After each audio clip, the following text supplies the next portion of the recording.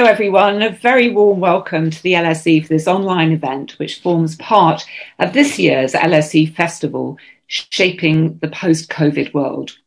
A week of virtual events free and open to everyone about the direction the world could and should take after the COVID crisis and how social science research can shape that.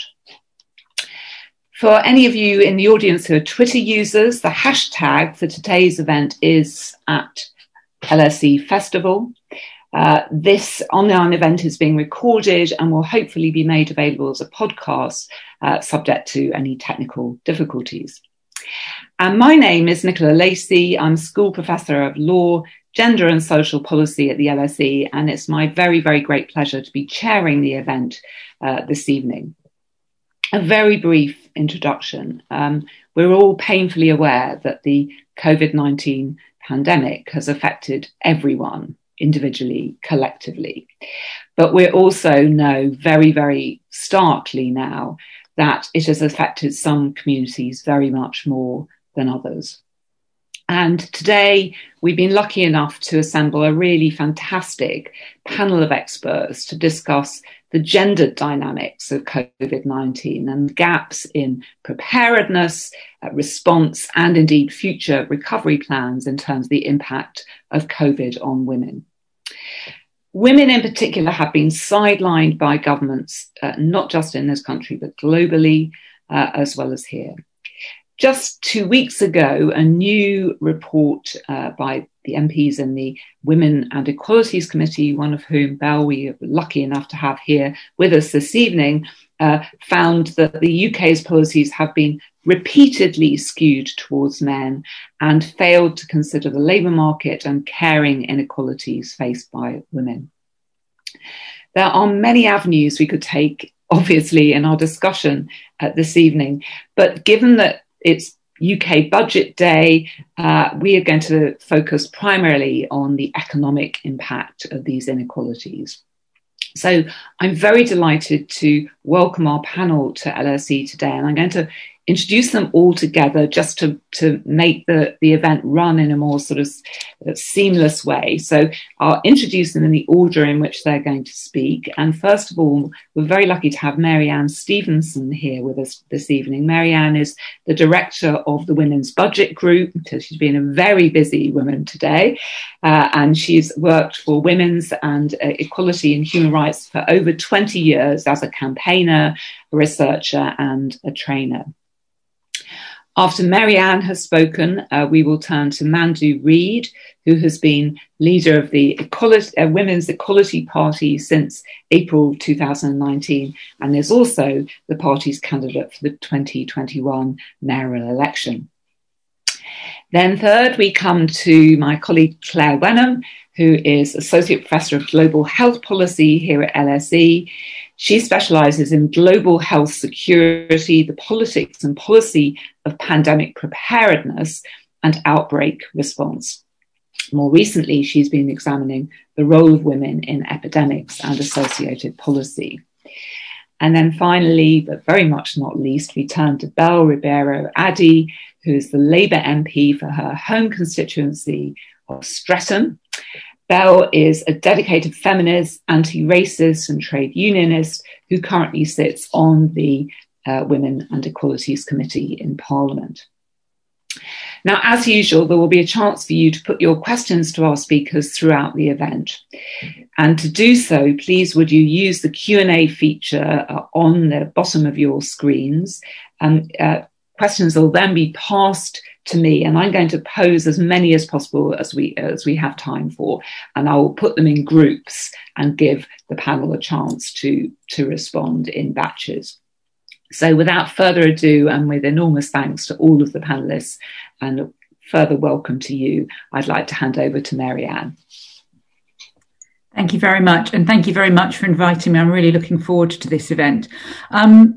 So I've been asked really to give an immediate response to the budget. Before I do that, I just want to do a couple of minutes of context. I know the other speakers will talk about this in much more detail, but just to kind of reinforce what Nicola has said, we know that over the past year, women have faced the greatest burden of social and economic impact of COVID.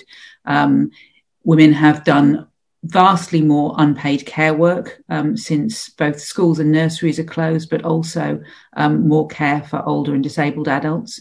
Women are more likely to be working in those sectors that were completely locked down as a result of the pandemic. So high street retail, hospitality, health and beauty, and so on. They're more likely to have been furloughed. They're more likely to be living in poverty and have increased debt. And they've also experienced increased levels of domestic violence and abuse. So you would expect the budget to address some of those issues. You would expect the budget to recognise that inequality and do something about it. And unfortunately, that hasn't been the case. So I'm going to start with a little bit about what wasn't there. There was nothing in the budget on social care at all. Even before the pandemic, we had 1.5 million people in the UK with unmet care needs. We know that number has gone up. We know the number of unpaid carers has increased dramatically over the last year. We know that there are very many care homes that are in a situation of crisis where they're worried whether or not they're going to survive over the next year or so, because understandably large numbers of people, if they can keep themselves or a loved one out of residential care at the moment, they are. And care homes were already underfunded, which meant they don't have much slack in the system to deal with empty beds. And that's a big mistake, because care could be one of the main ways to actually stimulate the recovery. Our research has shown that investment in care would create 2.7 times as many jobs as the same money invested in construction. So had the government chosen to do something about social care, to invest in care, it wouldn't just be dealing with the care crisis and ensuring people who need care are receiving it, and ensuring those who are providing unpaid care are maybe able to return to the labour market. It would also be creating jobs and helping build the recovery. There was nothing in the budget on childcare either.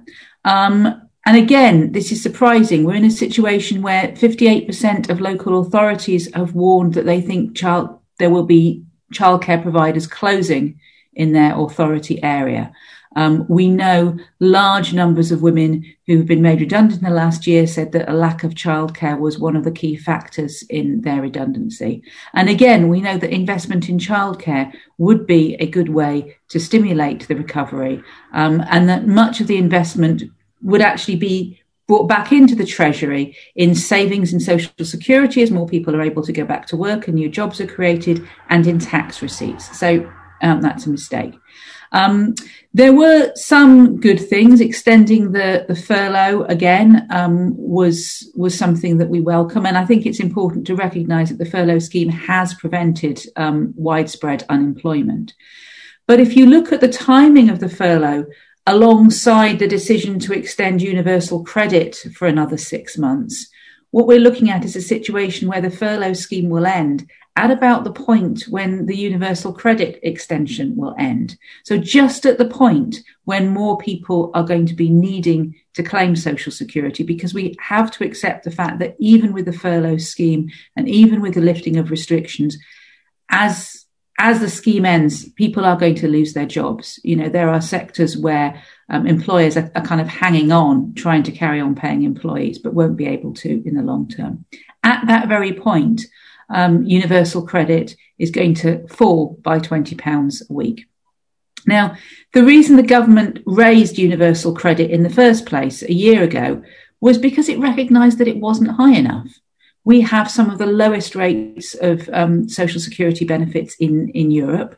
And the government realised that it couldn't continue with the rate of universal credit as it was in a pandemic. Well, if it's not good enough in a pandemic, it's not good enough the rest of the time. Our social security system should provide people with enough money to live on, whether or not we're in a pandemic.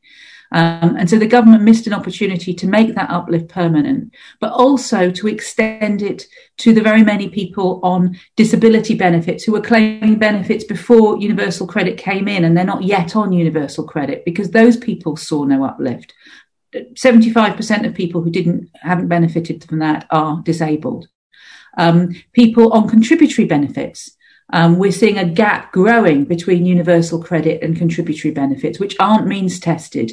And particularly for women, if they have a higher earning partner, contributory benefits may be the only benefits that they're entitled to. They won't be entitled to universal credit because household income will be too high. So there was nothing there. There was an extension of the self-employed support scheme, but again, nothing done about the women who are losing out from that scheme because they've taken a period of maternity leave while during the period that's assessed to see how much money you're entitled to. And both Pregnant Then Screwed and Maternity Action have raised this case repeatedly, and the government could fix it very, very easily, and they've refused to do so. And on funding for the violence against women's sector, Rishi Sunak announced £19 million, which sounds like a lot of money. But when you look at the scale of the problem, it barely touches the sides. Women's Aid have estimated that it would take about £393 million to provide a safe and secure system of refuges across the country. So again, a really massive shortfall. And in the longer term, there really wasn't enough investment in building back the sort of equal and fair recovery that we need. You know, this is a moment for us to reflect. The pandemic has not just exacerbated the inequalities in society, it's really shone a light on them. And this should be taken as an opportunity to actually say we want to do things differently. We want to rebuild our economy in a different way. I know the Chancellor was talking a lot about the level of debt, but actually, you know, we came out of the Second World War with incredibly high levels of debt, and we chose that moment to invest in the welfare state and to build the NHS. We're at a similar moment of crisis, and we need an intervention with a similar scale of ambition. And unfortunately, we didn't see that. Thank you. Thank you so much, Marianne. Wonderful, so concise and packing so much in for us to think about and debate. So very quickly, I will simply hand over now to Mandu. Mandu, thank you. Good evening, everyone. Can you hear me? Great. I attached my microphone and I wanted to make sure that I'm audible. I'm going to tell you a story about childcare, and it's a story that I've tried to distill into sort of 5 points or 5 areas of exploration or discussion. And just so you can follow along, I'm going to paste those 5 little pointers in the chat. The numbers didn't come, so that's not very helpful, but I'm sure you'll be able to keep up with me. Before I begin, I just think it's really important to acknowledge that childcare providers were struggling before COVID, but the crisis has all but crushed the sector. So the first little chapter in this story is entitled, Childcare, like social care, has had virtually no voice in this pandemic. The early years sector has since the beginning of the pandemic been forgotten and overlooked by the government, along with the parents and children who rely on it. The sector was not prioritized for PPE, testing, vaccines, or financial support. And whilst lots of column inches were written and dedicated to the discussion around schools opening and schools closing, childcare had sort of zero negotiating power. You see the difference? I know Belle will get this totally as a veteran trade unionist, but you see the difference between a well-unionized sector and one that is fragmented and fragile? Child sector suffered badly because of that. The Women and Equalities Committee has pointed out that there was zero reference to childcare in the summer or winter statements last year. And I suppose you can't fault the government for its consistency because, as Marianne has already pointed out, today's budget statement was no different. Right, chapter 2. Without representation or negotiating power, the childcare sector has been kicked around, strung up, and hung out to dry. In the first lockdown, the Department for Education told providers that they could access the job retention scheme without restrictions, as well as their usual public funding. That's what they said, on record. Many providers furloughed a large proportion of their staff and closed on that basis. But then subsequent guidance comes out, again on the record, which says that providers will actually not, after all, be able to furlough their staff if their salaries were covered by public funding or partly by public funding, and that they would be investigated for duplication of funds if they did. This U-turn meant that providers were faced with redundancies and closures. This bumbling and blundering might be amusing if it wasn't so irresponsible and wasn't guaranteed to create serious long-term consequences. It goes back to the heart of the matter, the broken funding model for childcare, which means that public funding alone does not cover the cost of a child's place and therefore has to be topped up by private fees, is at the heart of this issue. So without sufficient support from the government, when there's a drop in demand, i.e. parents being furloughed, parents being in trouble, they can't top up their part of retaining the child's place, more providers have had to close. We are heading for a serious implosion. Chapter 3, the impact of neglecting the childcare sector is significant, especially for women. And you know what? I don't know why I've been so gentle and polite. I don't think significant's the right word there. I think catastrophic is probably a more appropriate word there when you look at the economy as a whole. 1 in 4 childcare providers in England are expected to permanently close this year, a loss of around 150,000 childcare places. 70% of providers that are still open are running at a financial loss, and the lack of adequate government support means that they are taking out loans in order to keep operating. These loans are going to need to be paid back at some point. And cutting staff, 92% of whom are women, by the way, and increasing fees are the most likely routes. And that's really bad news. Because unlike the rest of Europe, we have no fee caps on childcare in this country. And in England, the fees are already significantly higher than most countries, counterpart countries. For example, in England, we pay around a third of our income, right, onto childcare expenses if you are a family who need to send your kids to childcare, compared to 9% in France and 5% in Spain. So there are templates elsewhere for how to do this differently and how to do it better. But no, we're not going down that route. The lack of childcare will have and has already had huge implications for working mothers, which I'm sure Claire will outline in a bit more detail, because that's part of what her research over the last year has looked into. Chapter 4, maybe a little glimmer, though, of hope. There is a new consciousness around care. I did an event recently with, many of you will know her, Cynthia Enloe, amazing feminist writer, theorist, and professor. And she talked about how the new consciousness around care is, or at least should be, a gift to the feminist movement. And I think she's right in the sense that finally people have seen what is essential and they cannot now unsee it. You'd think, though, that with everything that unfolded last year, it would be harder to justify why such vital services are expected to be delivered on a shoestring by women. Overwhelmingly overrepresented are Black and minority ethnic women, by the way, who are often working in precarious employment and for poverty wages. But we all know that the patriarchy doesn't give up easily, and the status quo has a habit of clinging on for dear life, and today's budget is a case in point. So we have to organize and we have to create political pressure now. Chapter 5. We need a care-led recovery. And in the spirit of the theme of this series of events, shaping the post-COVID world, I'll try and give some suggestions of what that could look like in relation to childcare. Basically, we created the Women's Equality Party to put care on the agenda. If you want to save jobs, which the government says it wants to do, you have to invest in and reform care. Because building back better for just some is not enough. You have to build back equal. Childcare is critical social infrastructure. It supports children's educational outcomes and life chances. If you get that stuff wrong, it's expensive further down the line.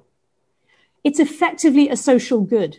And you know what? If none of that matters to you, if the moral case is not enough, there is a compelling business case, which Marianne has touched on. Childcare enables all parents, but particularly mothers, to engage in the formal economy if they want to. So the Treasury's bottom line will ultimately be served by investing in it. Working mothers will pay more tax, claim less benefits. Employers, and therefore by extension, all of us will benefit from women's talent being unlocked and unleashed. If you really want to turbocharge the economy, if you really want to do that and level up, as the government says, focusing on childcare makes economic, social, and heck, even political sense.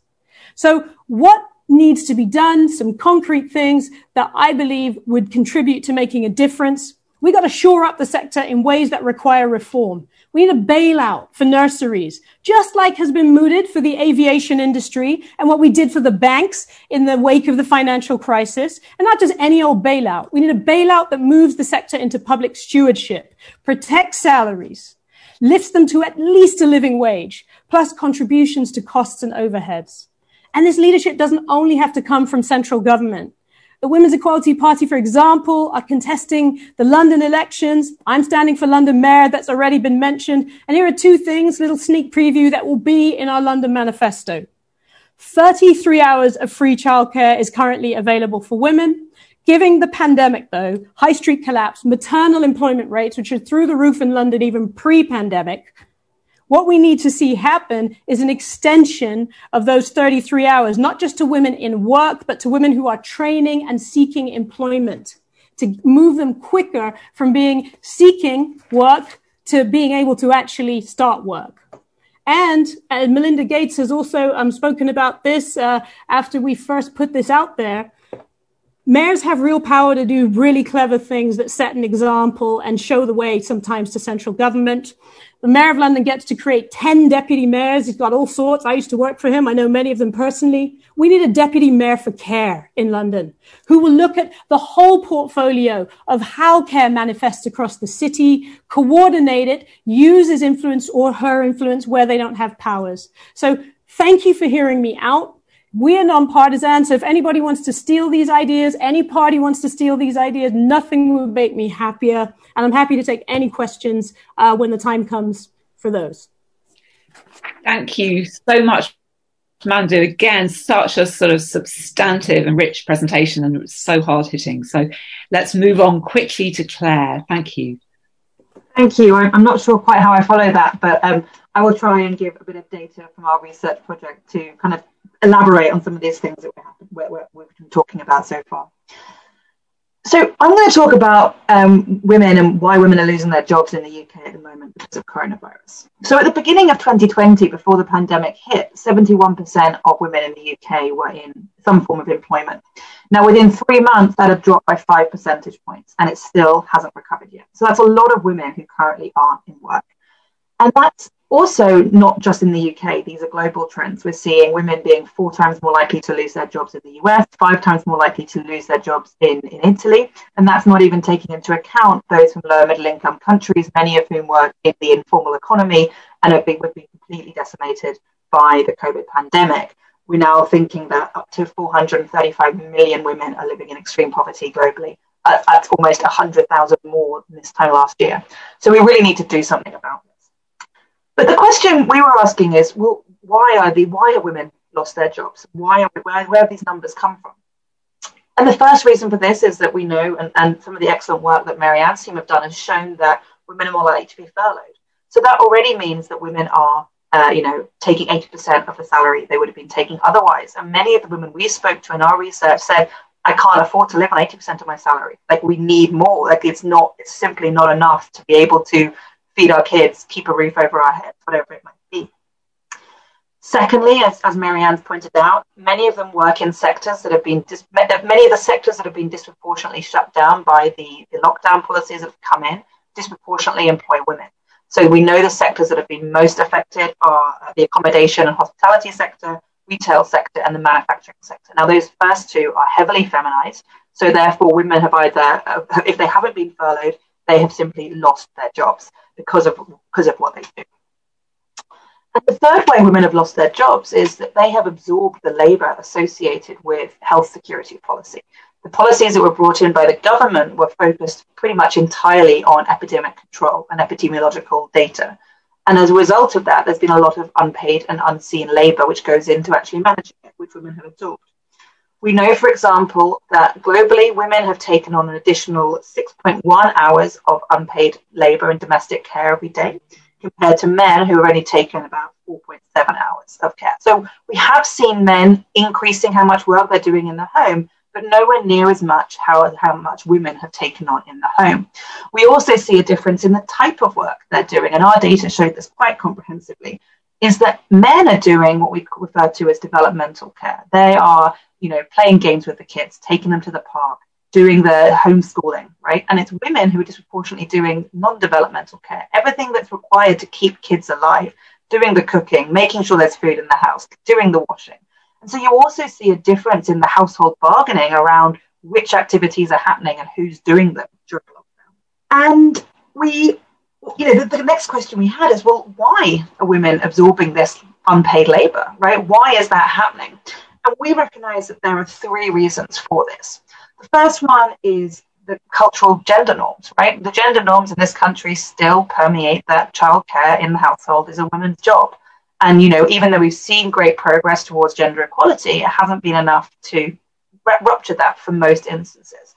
And actually, I was reading a really interesting paper just this morning from some psychologists who say that during times of crisis, we see an intensification of conservative social norms. And they've tracked this through financial crises, through 9/11, and they've done work in the last year, showing that these more conservative, stereotypical norms, which include gender, become worse at time of crisis, which is what we've seen here. We then had, as I mentioned before, with feminized sectors that are shut, a lot of women, more women being furloughed, simply women are at home more and available more to take up some of this unpaid labor, which is why we're seeing more women do this. And the third one is simply the gender pay gap.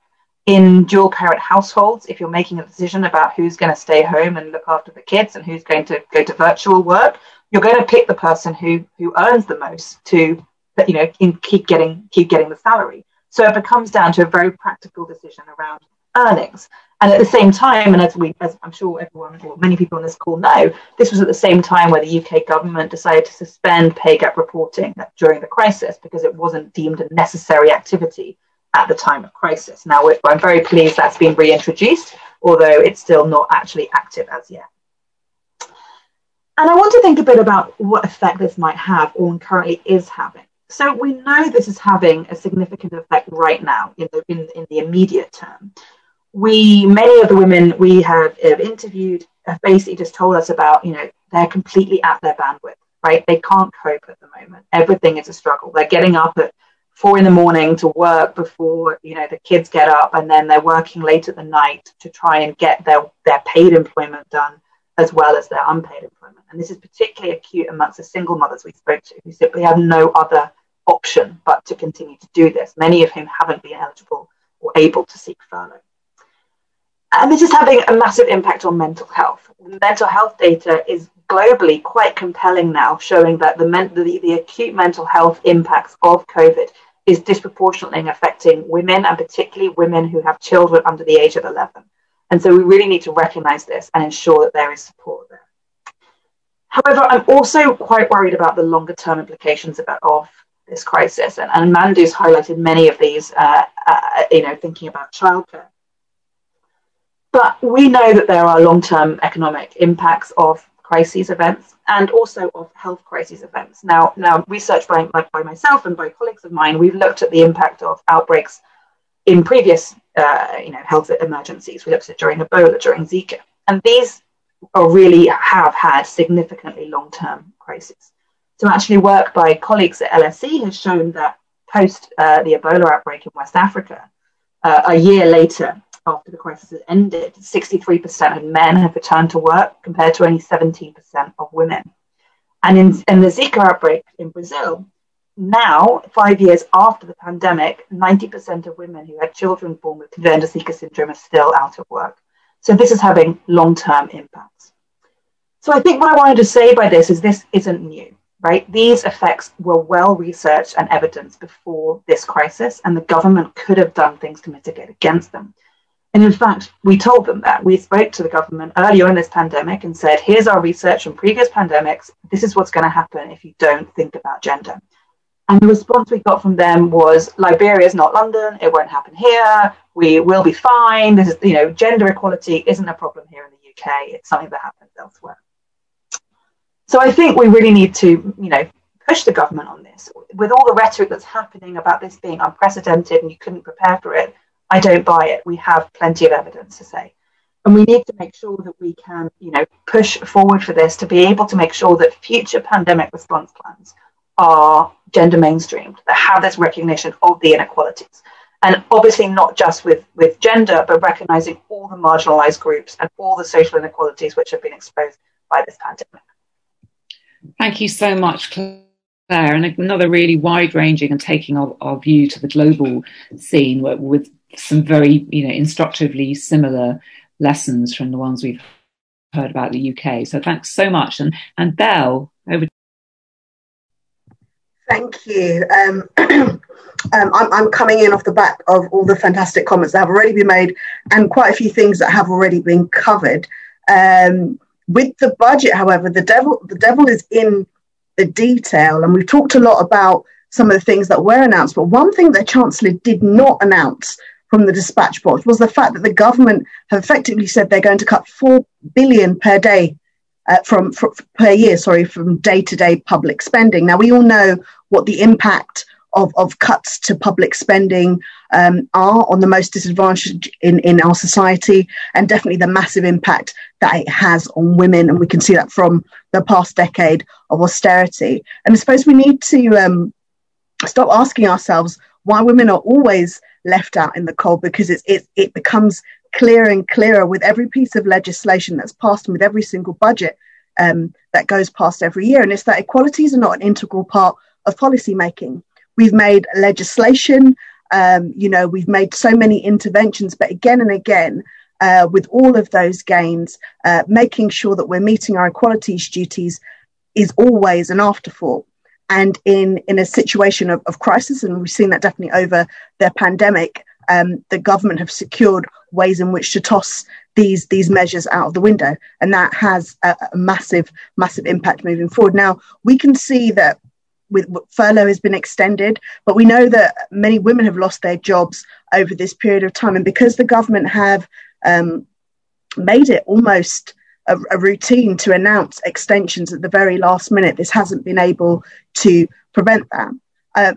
The one thing, and I'll start with, towards the beginning, one thing that could be welcome is the extended self-employment scheme, which actually brings 600,000 more people underneath the banner to be able to qualify, which is good because there are many self-employed childminders who weren't able to access it at the beginning, and steps have been made to make these grants available to them. But overall, as you've heard already, there have been no provisions made for the childcare sector or social care, and there wasn't any in the summer economic statement or the winter economic plan, and now the spring budget. So, and that's just an absolute disgrace. We know how much that impacts women. We've also touched on, society sectors where there are large amounts of women. So the hair and beauty sector has been one of the worst hit in the pandemic.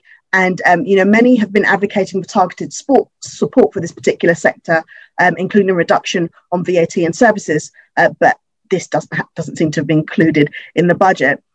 We also see, and this was, goes right across different sectors and showed when, certain areas were allowed to reopen and some had to stay closed. Male-dominated sectors were always very, very heavily supported throughout the pandemic. And, the fuel duty freeze and extension on VAT reductions for alcohol sales help sectors that are typically male-dominated, pub owners, truck drivers and others alike. And this follows with the ongoing theme of the pandemic recovery, which has seen investment pumped into these male-dominated sectors. The £20 per week universal credit uplift that was announced and extended for a further 6 months. This hasn't been extended to legacy benefits, and evidence suggests that more women are in receipt of legacy benefits than men. So yet another slap in the face. And on domestic abuse, we've seen the additional 90 million towards tackling domestic violence, but this falls far, far short of the 393 million, including the 173 million for refugees that Women's Aid, for example, estimate is needed to provide sufficient funding for safe and sustainable national network of women's domestic abuse services. And I think, these things are announced with great fanfare, and we're meant to, clap our hands excitedly for anything that sounds remotely progressive, because and it's almost as if we're taught to have very, very low expectations as to what we're meant to expect from our government. Now, these all sound in some places like very, very large numbers, and like many things have been done. But the reality is we have to have a base level of what we're meant to expect from our government. And this budget has not exceeded that in any way, shape or form. And it hasn't exceeded it for women. And I think that's really, really important. And again, just going back to the idea that equalities are not an integral part of policy making, this makes such a mockery of all of the work that have been done over a number of years. So I think about the financial packages again that went through the pandemic, and they didn't carry out equality impact assessments on those. The impact of lockdown on women hasn't been assessed, and so many women have fallen through the cracks. Women on maternity leave have been wrongly placed on sick leave due to inconsistent guidance. Workers on insecure contracts were less likely to have their income topped up by their employers. And the Women and Equality Select Committees actually recommended that the government conduct and publish equality impact assessments on the self-employment scheme and other schemes. So I think that has to be done as an absolute base for every single piece of legislation going forward. And more and more we're seeing challenges by organisations being taken to the government being taken to court over a number of different things. And I remember back in 2010 when I'm trying to remember, it was the Fawcett Society. The Fawcett Society took the government to court over failure to comply with the 1975 Sex Discrimination Act and the Equalities Act to eliminate unlawful discrimination. And this was over the budget that they had then when they first put austerity in place. Now, the judge at the time refused to grant a judicial review, but it was very, very murky, the grounds on which he did that. He said the society had delayed too long in making its application, and that such proceedings would have had a very significant impact. And he also ruled that it was unarguable because there was no prospect of a court declaring the budget unlawful. And again, I have to ask myself why. If equality is our law and the government itself have acted unlawfully, then I think it's absolutely within the court's rights to say that this budget or any other budget is unlawful. And I would like to see, particularly in a climate where the courts are more willing to challenge the government at this stage, perhaps another organisation taking the government to task. There is no point in equalities legislation if it is not abided by. Thank you.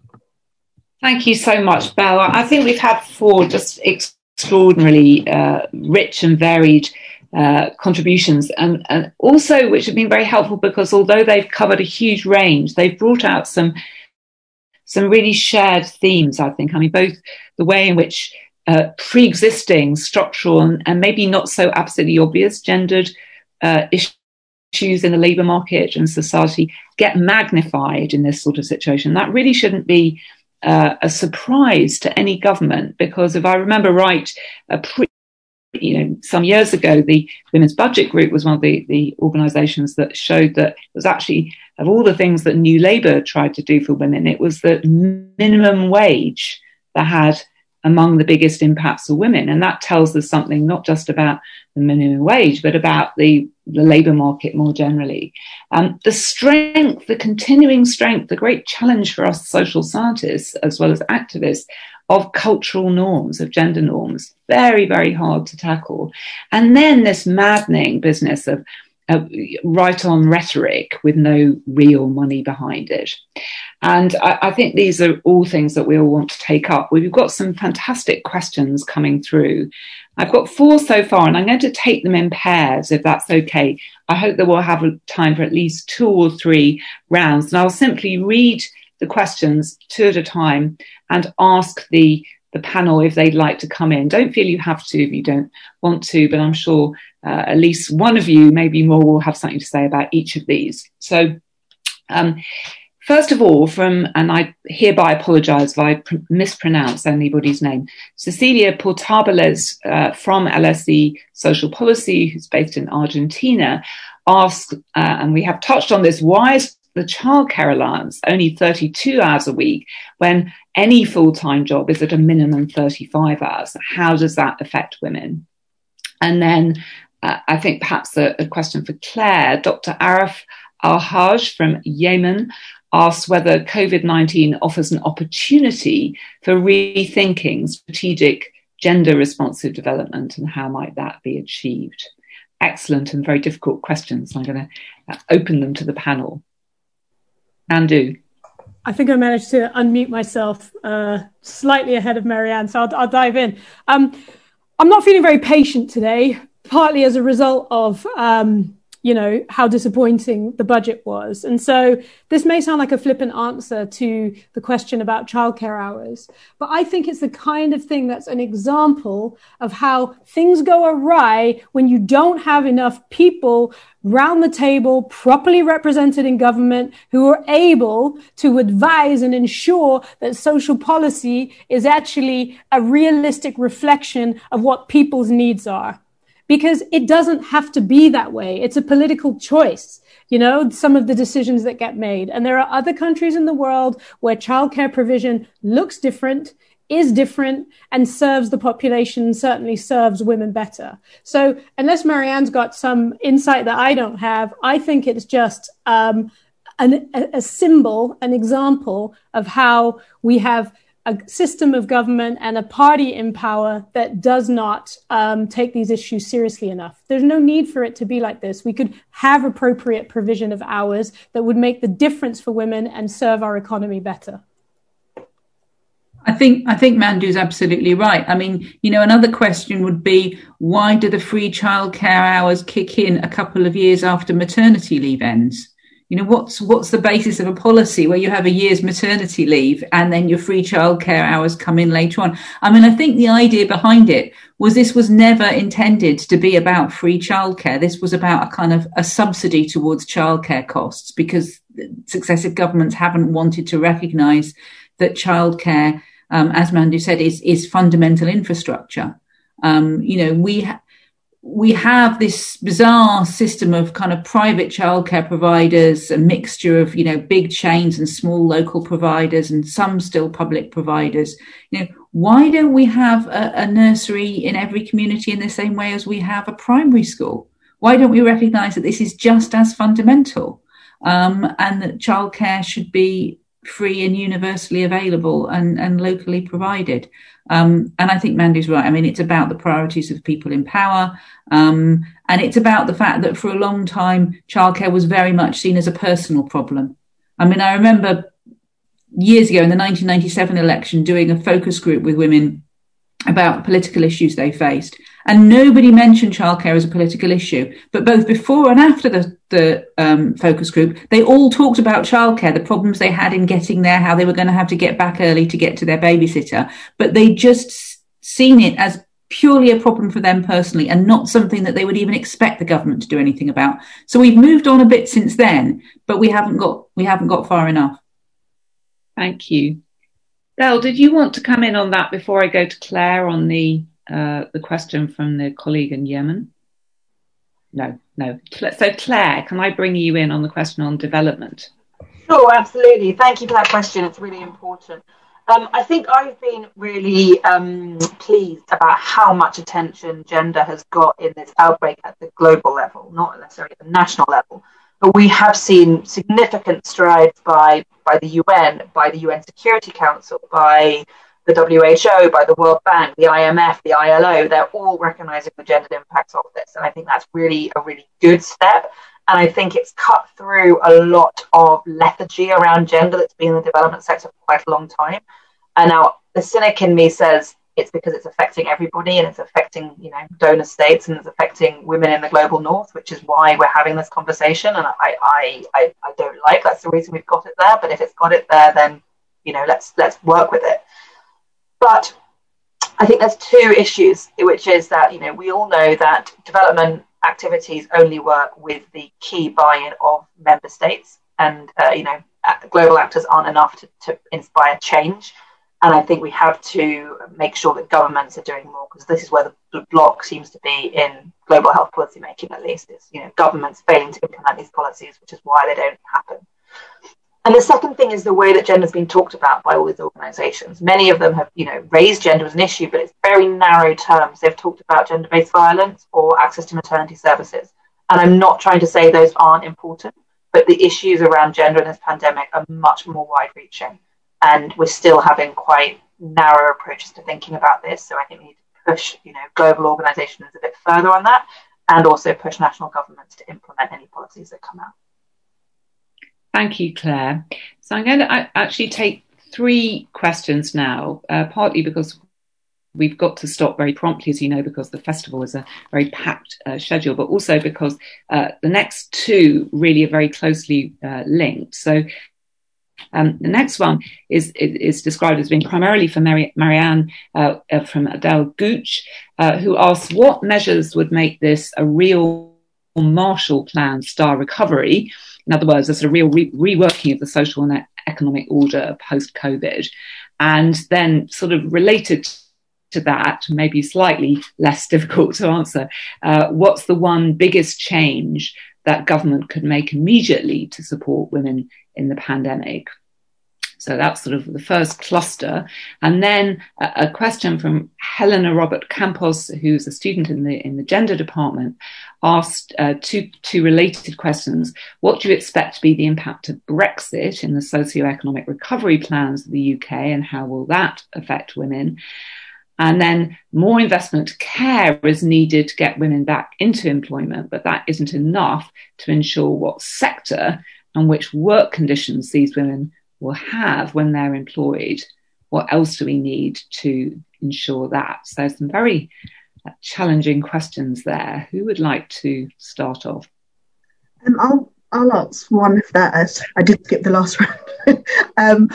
Just to say, in terms of what the government could do immediately, I go back to what I said about equality impact assessment, so that it's not just a nice kind of review of whether or not the policy would be nice and what. It's fundamentally looking at whether or not it would impact not just anyone. We're talking about women, over 50% of the population. And our government continuously makes policies without considering how it's going to impact such a large group of people. It then goes on to impact other disadvantaged groups. We look at how much disabled people have particularly been affected over the course of the pandemic. So that's the first thing, going back to a time when governments actually equality impact assessed their policies and their budgets and all of their legislation, but actually acted on it. So again, not a nice piece of paper that tells you all of the things that are going to be wrong, but say we're just going to do them anyway, but actually taking them into consideration. And that would be my main thing. That would change so much in my view. Thank you, Belle. Mandu. I'll have a pop at the Brexit question. I suppose the first thing that springs to mind for me is looking back to pre-pandemic. We had a social care sector that was really, really struggling, really creaking at the seams, over 120,000 vacancies. And that was before it was really put through its paces in the context of this crisis. A social care system that's sort of so dysfunctionally organized that you have some of the wealthiest, and they're all men as it happens, in Britain owning these big kind of social care empires, but the workforce at the bottom being paid close to poverty wages, 0 hours contracts, and significant numbers of migrant workers, including European migrant workers, making up that workforce. And so with Brexit and the thresholds that are put in for, who can come in and who can work, which jobs are classified as essential, which jobs are classified as skilled or unskilled. I think we're going to have a massive, massive problem in the social care sector once the impact of that free movement of people, particularly women, to do that low paid work in the sector starts to bite. I mean, there's a part of me which thinks maybe that will accelerate an appreciation of how dysfunctional and wrong it was that the sector was designed and set up and propped up by women doing backbreaking work that's really essential but very underpaid. But I think that's the first thing that springs to mind. And I haven't heard a peep out of this government. In fact, the only things I have heard on that front are things that make me more concerned, doubling down of hostile environment, rather than thinking, you know what? We really need to make sure that these systems function properly, and acknowledging the contribution migrant workers, wherever they come from, make. So that, for me, is the big flashing scarlet red light that needs to be taken seriously. Absolutely. Marianne, would you like to come in? On the kind of Marshall Plan? I mean, because one of the things I would say is, although the Chancellor made great play of the amount of money that has been spent over the last year on this pandemic, and, you know, a lot of money has been spent, the scale of the intervention to rebuild the economy falls well short of what's needed. I mean, if you look at the US, Joe Biden is proposing a stimulus of over 8% of GDP, and we're looking at something much more like 2%. We're not just dealing with the after effects of the pandemic, we're also dealing with a looming climate emergency, which frankly is going to have effects that are going to make COVID look like a walk in the park. And we have to take seriously the fact that if we don't take action now, we're going to have serious problems. But that is the moment to say, okay, what we want to do is we want to reset the economy. We don't want to kind of build on the shaky foundations of what we had before. You know, Mandu's talked about the problems in both the childcare and the social care sector and the way they're structured. We have an economy that has been based for too long on kind of inequality and low wages, and exploitation of people working in really difficult and vulnerable, you know, doing essential jobs, but often with almost no job security. And that has all sorts of long-term impacts, not just for people socially, but also for the economy itself. It's not sustainable. So we need significant investment in renewable energy, in building new green homes, for social housing rather than private housing, in public transport, in retrofitting existing housing stock, also investment in care. And that needs to go hand in hand with some other changes to deal with some of the other problems we identified. I mean, Claire talked about the social norms about who does care. A lot of those norms are set around the period when a child is born, because we have leave policies that entitle mothers to a year maternity leave and fathers to only 2 weeks. You know, we actually need to look at those countries where care is shared slightly more evenly. There's nowhere where it's shared completely evenly. And those are all countries where men actually have decent periods of paternity leave after the baby is born, and particularly periods where they're responsible for looking after a child on their own. And that's the point at which you can, you know, patterns get set, expectations get set, and they're very, very difficult to break thereafter. So we need to look not just at those sorts of economic things, but also things like leave policy as well. And I put a link in the chat to our Commission on a Gender Equal Economy report, which covers a lot of this. Thank you, Marianne. And I'm going to leap in before Claire speaks, because I can see I'm going to try and sneak in a couple more questions. We've only got about 3 minutes, but they're great questions. And one of them, I think, is going to bring you in, Claire. And Marianne, thank you very much also for alerting everybody to the fact that there are some really useful links and references coming up in the chat from Marianne and others. So the last 2 questions, Aneri Nanavati, who is a MSc student at LSE Health Policy, how can we prepare our health services for the impact this pandemic is going to have on mental health for women and in all the marginalised communities who've been most affected. We haven't touched so much on mental health yet, so I think that's a really, really important question. And then finally, from Facebook Live, from Angela Meyer at the University of French Polynesia, one of the upsides of Zoom world. So wonderful to have people with us from all around the world. Since schools are being closed in many jurisdictions, children have to be educated at home. Should the government not consider giving non-salary earning mothers an allowance or salary for their educational work prepared at home?